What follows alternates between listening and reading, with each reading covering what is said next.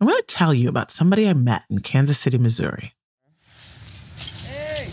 And there's Terrence. Hey! Hey! Just off your shift? How was it? Crappy. Fun. Crappy. We're working on that. Yeah, that's right. Yeah. That's right. Good to see you. Yes, it is. Always. Always.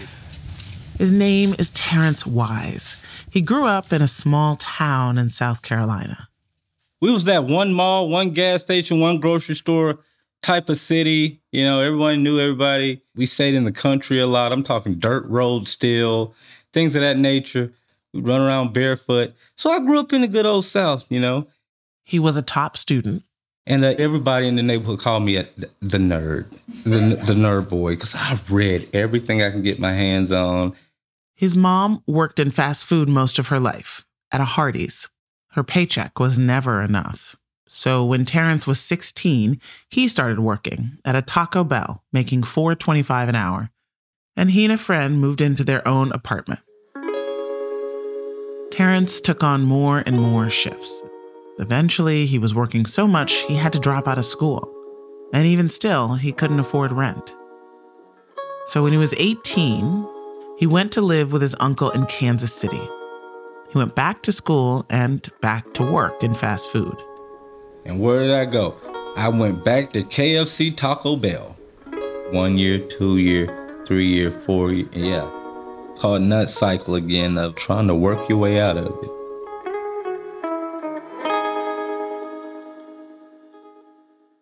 "24 years later, he's made a life for himself in Kansas City. He's in his early 40s, and he still works in fast food. It's here, in this city, where he met Moesha, or Mo, his fiancée of 20 years. And we have 3 beautiful daughters, Dejiana, Dejanae, and the baby DeAndrea. Yes, we went with the D theme, as you can see. They keep putting off the wedding until they can afford the one they dream of. It's been hard for Terrence to support his family on the minimum wage, obviously. But he and his fiancée have tried to protect their 3 daughters from the worst parts of living on the edge with love and a little bit of creativity.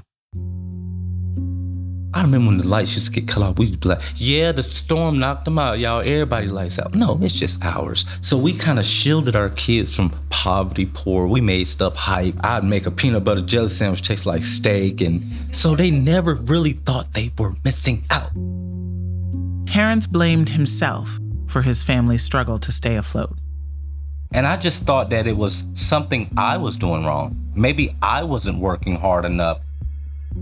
When I was president of the think tank Demos, we crunched the numbers and found that fast food has the biggest average pay gap between CEOs and workers of any industry in America. Over 1,000 to 1. Terrence would have to work 1,000 years to make what a CEO in his industry makes in 1. The problem of low-paid work in America isn't a small one. There are about 50 million people who are making less than $10 an hour, not enough to meet their basic needs. It begs the question, is the American dream based on some people doing really well while some are barely making it, often having to compete with their coworkers to try and get ahead? That's what it felt like to Terrence, who said he would often throw coworkers under the bus to try and make himself look better. You know, he ain't doing a job. You know, he ain't no hard worker. I am. You know, you just trying to get ahead. You trying to get up there by yourself, and you never will by yourself. And yet, Terrence says he loves his job. I love interacting with customers and what I do. You know, my company made $5 billion in profit. My company probably made more than yours. And actually, last year, McDonald's made over $7.5 billion in profit.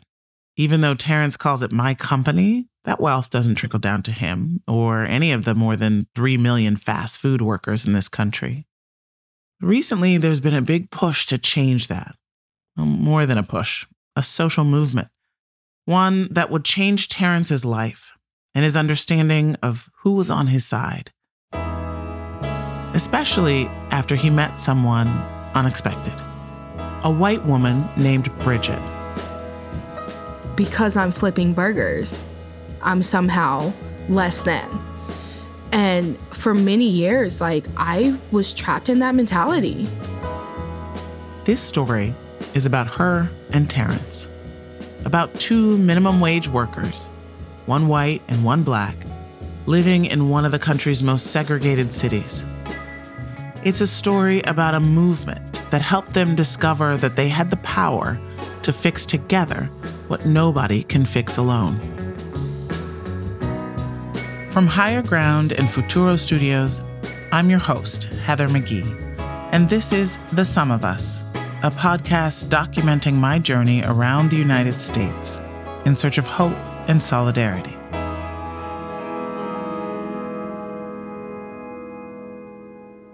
At the same time that Terrence was struggling in Kansas City, fast food workers in New York were deciding to organize. Fast food workers walked off the job to hold a series of rallies and picket lines Thursday in what's been called the largest series of worker actions ever to hit the country's fast food industry. New York fast food workers launched a movement in 2012 for $15 an hour and a union. They called themselves the Fight for 15. And the movement has only grown since, including to Kansas City, with an organization called Stand Up KC. He's got your back, and I'll keep fighting here and wherever the fight takes me until we win 15 in a union. When workers' rights are under attack, what do we do? The first time Terrence heard about the Fight for 15, he'd just had an argument with Mo. It was a Sunday, me and Mo, fiance, arguing about bills. I'm already working 2 jobs. My solution on that day was to get a third one. And that day, that's when workers came in and started talking to me about a movement. At the time, he was working at Burger King, and he was in the lobby sweeping floors when he heard people walk in. He looks up to greet customers, but sees they're all wearing fast food uniforms. I'm looking at him like, what? This is a weird clique. Melissa had the green Subway shirt on with the Subway. Then I saw the McDonald's logo. The other dude had the Domino's shirt on. I'm like, what kind of clique is this? And this clique of fast food workers tells Terrence they're with a group called Stand Up Kansas City. They asked Terrence if he'd like to make a living wage. Would he like $15 an hour? How about benefits? Terrence hadn't seen a dentist in over a decade, so yeah, he was sold. He signed up and began organizing right there that day. Dang, I didn't waste a beat. So I tucked the little paper to the back, got everybody to ask them to start it with the same rap they gave me. He took the sign-up sheet back to the kitchen and gave the same pitch. While that might seem small, it was the moment Terrence realized he wasn't alone. That was his first step toward becoming a leader in the fight for 15. I know that poverty is not once in a lifetime. It's passed on from generation to generation to the next generation. And how do I know that? Because that's my American story, y'all. So when we started organizing fast food workers, the lowest paid workers in the country, and started to lift up from the bottom, we really told the story of the working class. As it's grown, this movement has attracted retail workers, medical assistants, even adjunct professors. But fast food workers are leading this movement. And for people who have the job that our society respects the least, the burger flipper, to stand up together and say in a collective voice, I am worth more, it's been a game changer. And here in Kansas City, the way they organized was something I'd never seen before. Stand Up KC's approach to the minimum wage fight prioritized fighting racism. Their very first protest banner read, United Against Racism, Good Jobs for All. Another one, Racial Unity Now, We Won't Fight Each Other. The fight against racism and white supremacy and the fight for workers' power and economic justice are deeply tied together. Tell it, friend, tell it. What was so interesting to me was that they were making racism the main point in their fight for higher wages. The workers see racism as something deeply rooted in our low-wage economy, reinforced on the job every day to keep people from uniting. Stand Up KC needed strength in numbers to leverage what they all wanted, a living wage, benefits, and a union. But they'd only get that collective power if people from different backgrounds could see themselves in each other. We are Black, white, and brown workers. We are gay and straight workers. We are immigrant and native-born workers. We represent a new American working class. We are building a multiracial movement of workers fighting for equality and justice for all. And what was even more significant was that they were doing this kind of multiracial organizing that put racism front and center in Kansas City, one of the most segregated cities in the country. Fast food workers here had to organize across race to build power, which meant organizing across the spinal cord of the city, Troost Avenue.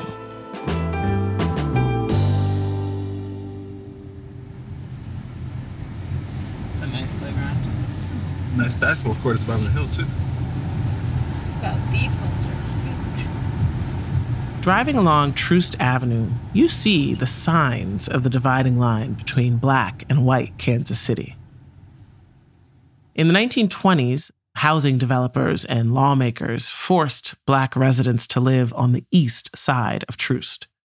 In fact, it's here in Kansas City where the national blueprint for redlining was actually created, denying loans and investments to Black neighborhoods across the country.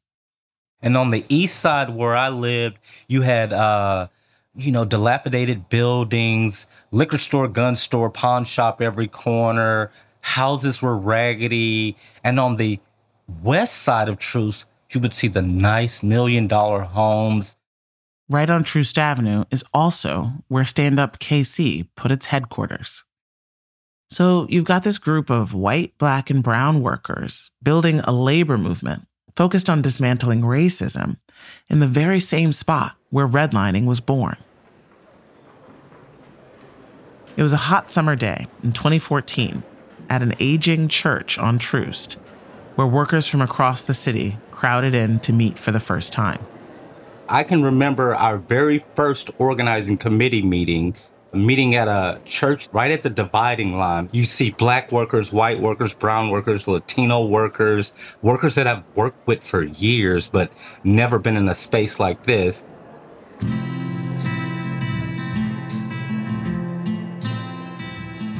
Troost Avenue, known also as the Troost Wall, was erected as a racial barrier, but on this day, it brought people together. People like Terrence. And workers that I've never met in my life, like Bridget Hughes. And this was my first time seeing Bridget, and I'm like, what is this white lady doing here? Bridget worked at Burger King. Like Terrence, she'd built a career in fast food, and she loved her job. I don't spend very much time in the kitchen itself. I'm not a very great cook at home, let alone, in a restaurant. I can admit that about myself. But I love interacting with different people. I mean, I get people from all walks of life that come. But unlike Terrence, she wasn't quick to join Stand Up KC. On this day in the church along Troost Avenue, she stood in the back, skeptical. She thought there was no way anybody would ever pay people like her $15 an hour. She mainly came to the meeting for the free pizza. I found a corner and I stood there, and I'm not going to be able to relate to these people. I'll stand here, I'll listen, I'll eat some pizza, I'll go home. Bridget didn't believe in the movement. Her family had been telling her an age-old divide and conquer story where people of color and immigrants are the enemy. I grew up in a very narrow-minded traditional family that, had some of these same views that are going on in society today of there's no commonality between me and a Black worker, or, the Latino workers are taking all the jobs. Bridget, like many Americans, especially white Americans, had bought into the lie of the zero-sum racial hierarchy. The idea that there's a ladder of human value, and $1 more in a brown or black person's pocket must mean $1 less in hers. But this first meeting opened Bridget's eyes to a different story about our country. This was the first time in my life I had seen so many people of so many different backgrounds in the same room. And at that point, even before anyone got up and spoke or anything, I kind of felt this shift in my mindset where I suddenly became the person who said, we need this everywhere. I want to walk out of my front door and see this in my neighborhood. It was at this first meeting that Bridget heard something that changed her forever. A Latina woman named Reina shared her story of struggling to raise 3 kids in rundown housing, dealing with a disrespectful boss. For the first time in Bridget's life, she saw herself in someone who wasn't white like her. So to hear this woman and her story, and she's not a criminal. She's not trying to steal anything. She's trying to support 3 children. She's trying to give her kids a better life. The same goal that I have for me and my family. And to hear her say that and be able to relate to her, that is what affected me. That is what let me know I need to be a part of this. Okay, so you see this woman, you hear her story. So some people might say, well, yeah, but there's women like that woman who spoke up at the meeting everywhere. They probably worked with you. They went to school with you. Why didn't you see their humanity before? It was kind of this situation where I was being told, oh, you're in a better position because you're making $1 more than she is. Or you're in a better position because you're respected more than the Black worker. I was taught that my situation was somehow better than theirs because I was white. Before she started organizing, that was the way Bridget saw the world. She was just a rung above people of color, and she held on to that. But people like Reina and what she would learn from Terrence would change Bridget, and together, they would change history.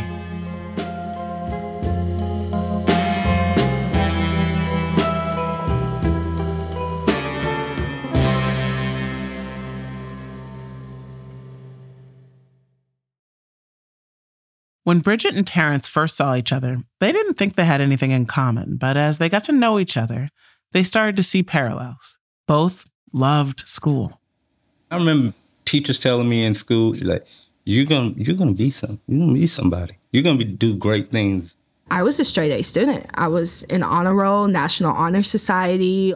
Both had to drop out of high school to take jobs in fast food to support their families. Just worked my way right out of school. And I was always like, man, I'm gonna stack up. I'm gonna go back to school. Don't worry. Then 1 year turned to 2, 3, 4. I mean, I was the kid that everyone thought was going to do great things. And then to see myself as not doing those things, it was very heartbreaking for me. Both of them bought into the mentality that to get ahead, they had to pull themselves up by the bootstraps. And if they didn't, well, it was their fault. One thing I embodied growing up that I look at today and I don't agree with is that I was like, it's all up to me. If I got to pull myself up, if I'm going to do anything, it's going to be on me and nobody else. You know what I'm saying? You're trying to do all this solo dolo, trying to get ahead by yourself. Like, I got to find a way to come up here. I was never angry with the hand that I was dealt. I was never angry with the fact that my mom was struggling to feed us. It was always angry with myself. I had done something wrong. This was my fault. Decades in fast food robbed them of the feeling that they'd become something. When you're at the bottom of an economy's hierarchy of human value, it's hard to believe you have any power to change anything about your life, much less one of the most profitable industries in America. So there were real moments of doubt in Terrence and Bridget's journey. Like when Terrence was working at Burger King and Stand Up KC planned a march in front of his workplace. And then I'm like, okay, we're going to march through the city. And they're like, we're marching to Burger King right around the corner. And I'm like, the Burger King I work at? We're going in front of my store, and at that time, fear kicked in big time. And I went in the bathroom and hid behind the doors. He waited for everyone to line up outside the church for the march.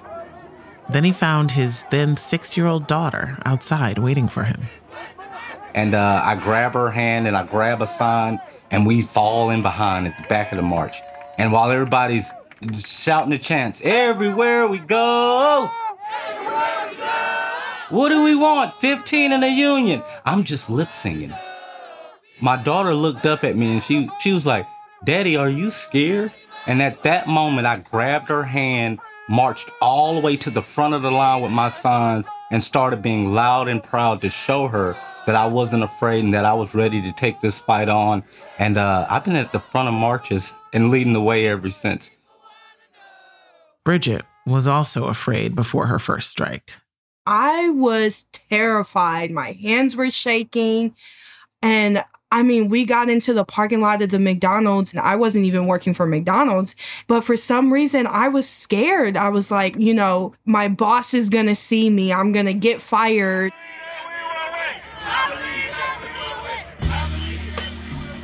And Terrence got up to the podium and he spoke. And just like my experience, my mother worked 30 years in this $200 billion industry.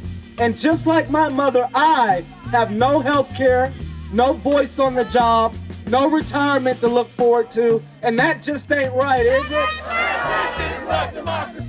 It's not right that we go to work every day and we feed thousands and thousands of people, and yet we go home and we can't feed our families.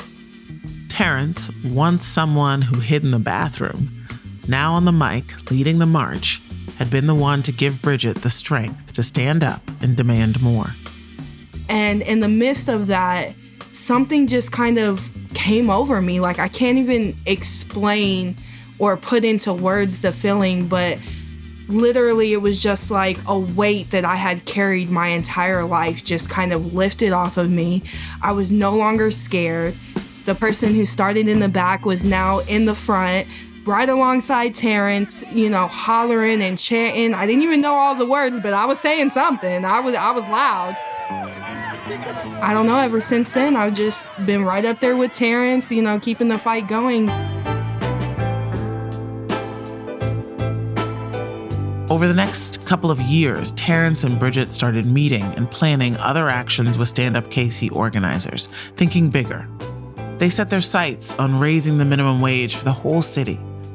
They showed up at more protests, took part in more strikes, each risk taken, building their courage to take on a powerful opposition, even shutting down a highway on a national day of action. And I can remember it was a hot, hot day outside, and us linking arms in front of the McDonald's, the American flags waving proudly. We moved from in front of the McDonald's into a highway exit ramp nearby the store, and we all just sat right down in the middle of the exit ramp and blocked the highway. No one's getting on, no one's getting off. Traffic, business done for the day.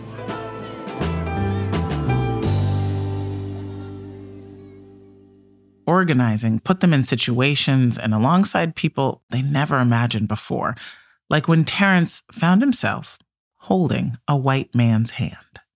We was on strike somewhere, and I just grabbed the white worker's hand. You know what I'm saying? You've never done that in your life. Hold a grown white man's hand, talking about you gonna march or do anything together. That's when it really hit me, I think. But yeah, the movement changes you. Something so simple, a hand in a hand. But it took so much overcoming the lines of race, the idea of what men do and don't do, of what you deserve and how you can get ahead, going against ingrained notions of who's on your side and who isn't. When I talk to low-paid workers, they'll often say, yeah, absolutely. They want more money, benefits, reliable schedules, but it always seems to come back to this issue of respect. Something about paying people poverty wages seems to give bosses permission to be disrespectful and abusive. The data shows us Food service has been one of the industries with the highest number of harassment charges. When Terrence worked at Burger King, he had a Latina coworker named Susie, who was always being targeted by the boss. The boss would say things like, "You need to move faster. You're moving too slow. You should just go back to Mexico."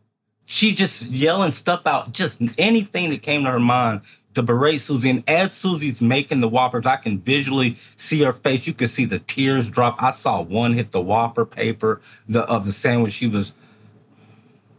So she would say all these racist, mean things to Susie that you just know wasn't right. Terrence and his coworkers met back up at the church on Troost Avenue and came up with a plan to stand up to their boss. We knew that it was important for Susie to kind of lead the way.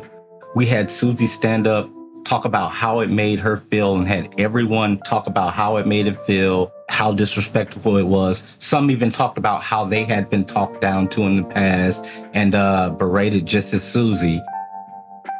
Terrence, Susie, and their coworkers got this manager fired.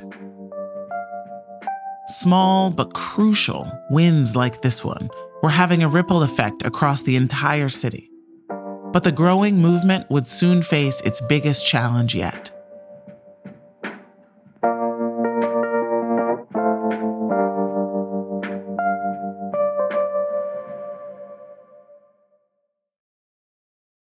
In 2015, Terrence, Bridget, and Stand Up KC were ready for their biggest confrontation yet.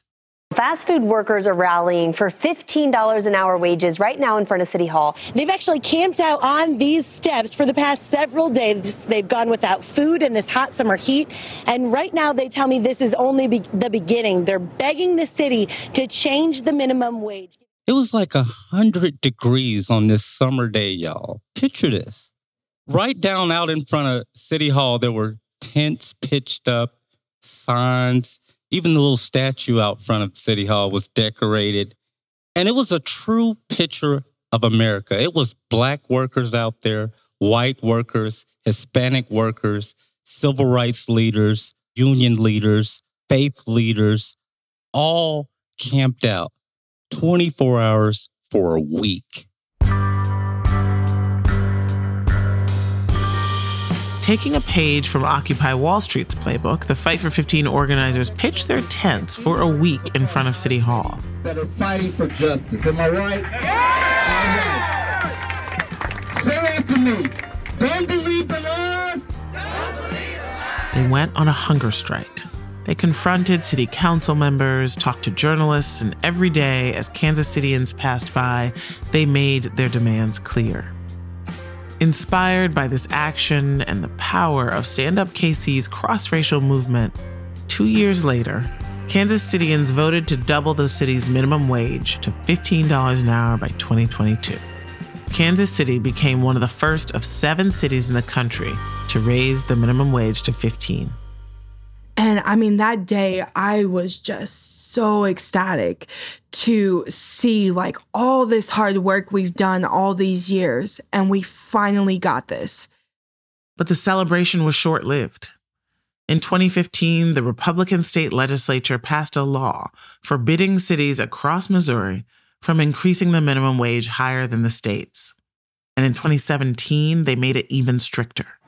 The city of Kansas City does not have the authority to adopt a local minimum wage ordinance in excess of the state's minimum wage. This is a legal tactic that other states have also used to try and stop the Fight for 15. And as devastating as it was, that also showed me how badly our government wants to keep workers down, how badly our government wants to keep us separated. That's why this fight in Kansas City and statewide in Missouri is far from over. Despite setbacks like these preemption laws, the Fight for 15 has had astounding success across the country. In 2015, some of the biggest low-wage employers agreed to raise their base pay. Big corporations like Walmart have also begun shifting their pay scales upward. McDonald's increased starting pay by $1 an hour at locations it owns. As a result of these companies increasing their hourly wages, now many fast food workers, including Terrence, make $15 or more. And some 30 states have voted to increase their minimum wages. Even Missouri's statewide minimum has gone up, heading for $12 an hour next year. A decade after the very first fast food strike, the movement has lifted the pay of at least 26 million low-paid workers from all industries by $150 billion, with half of that going to workers of color who have been at the forefront of the movement. I came to realize, and it was only through the movement, that we get more together than we do apart. So nowadays, when I go to work and I clock in, what I have that's greatly different from in the past is hope. Being a part of this movement really showed me that these are false narratives, really kind of woke something up inside of me. And then I was like, I have to educate other white people, because I think that genuinely there is a huge population of white Americans who believe that they're not racist and they do want equality, but that they really don't understand what that looks like or how we are different. You know, how is the Black worker treated different? How is the Hispanic worker treated different?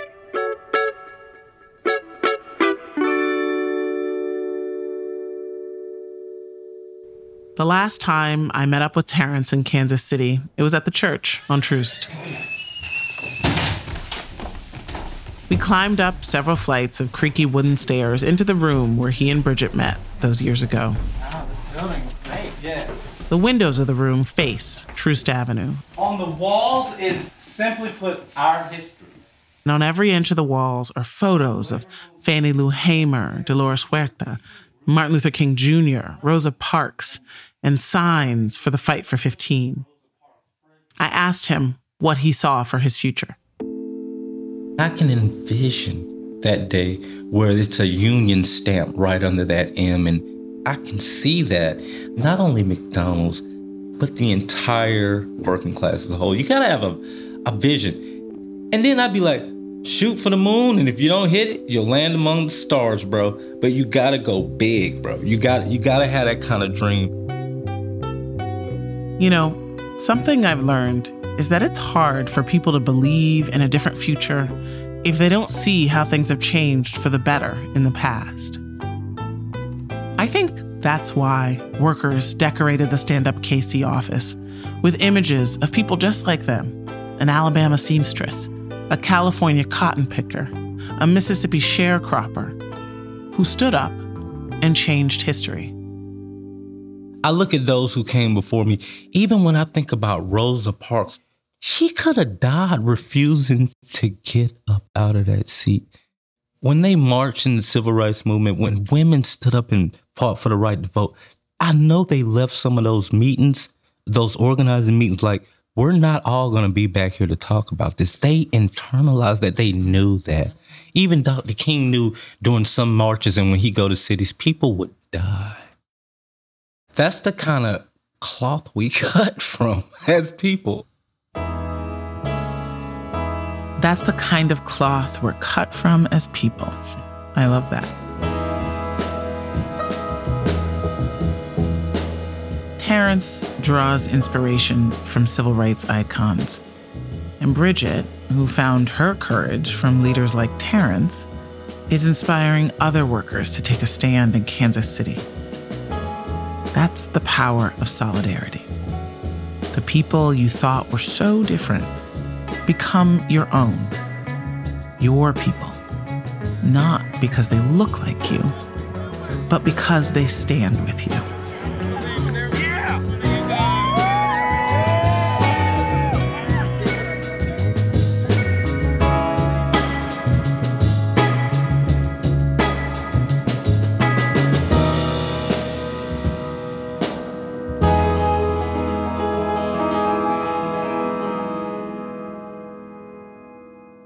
Next time on The Sum of Us, we visit Lewiston, Maine, where the family farm is on life support. I feel it would be impossible for anybody to start today. if they didn't have it somehow left to them down through the generations. And it's even harder to start a farm when you're a refugee, like the Somali Bantu people who tried to continue their farming traditions in the whitest state in the nation. We're just using our strength to produce food, which is the easiest way that we know. People have like 6-7 tractors in one farm. I don't know what they do with that. How a group of refugees are starting a new path for farming in Maine. On our next episode. From Higher Ground, this is The Sum of Us, created and hosted by me, Heather McGhee, and produced by Futuro Studios. Our producers are Qasim Shepard, Ryan Kyloth, Emil Sequiros, Joaquin Cutler, and Juan Diego Ramirez, with help from Liliana Ruiz, Sophia Lowe, Susanna Kemp, and Alyssa Vladimir. Our senior producers are Nicole Rothwell, Jeannie Montalvo, and Fernanda Echavarri. We're edited by Sandy Ratley and Maria Garcia. Executive produced for Futuro by Marlon Bishop. Mixing by Stephanie LeBeau and Julia Caruso. Research by Lynn Cantor and Carolyn Lipka. Executive producers for Higher Ground are Mukta Mohan, Dan Fierman, Anna Holmes, and Janae Marable. Jenna Levin is our editorial assistant.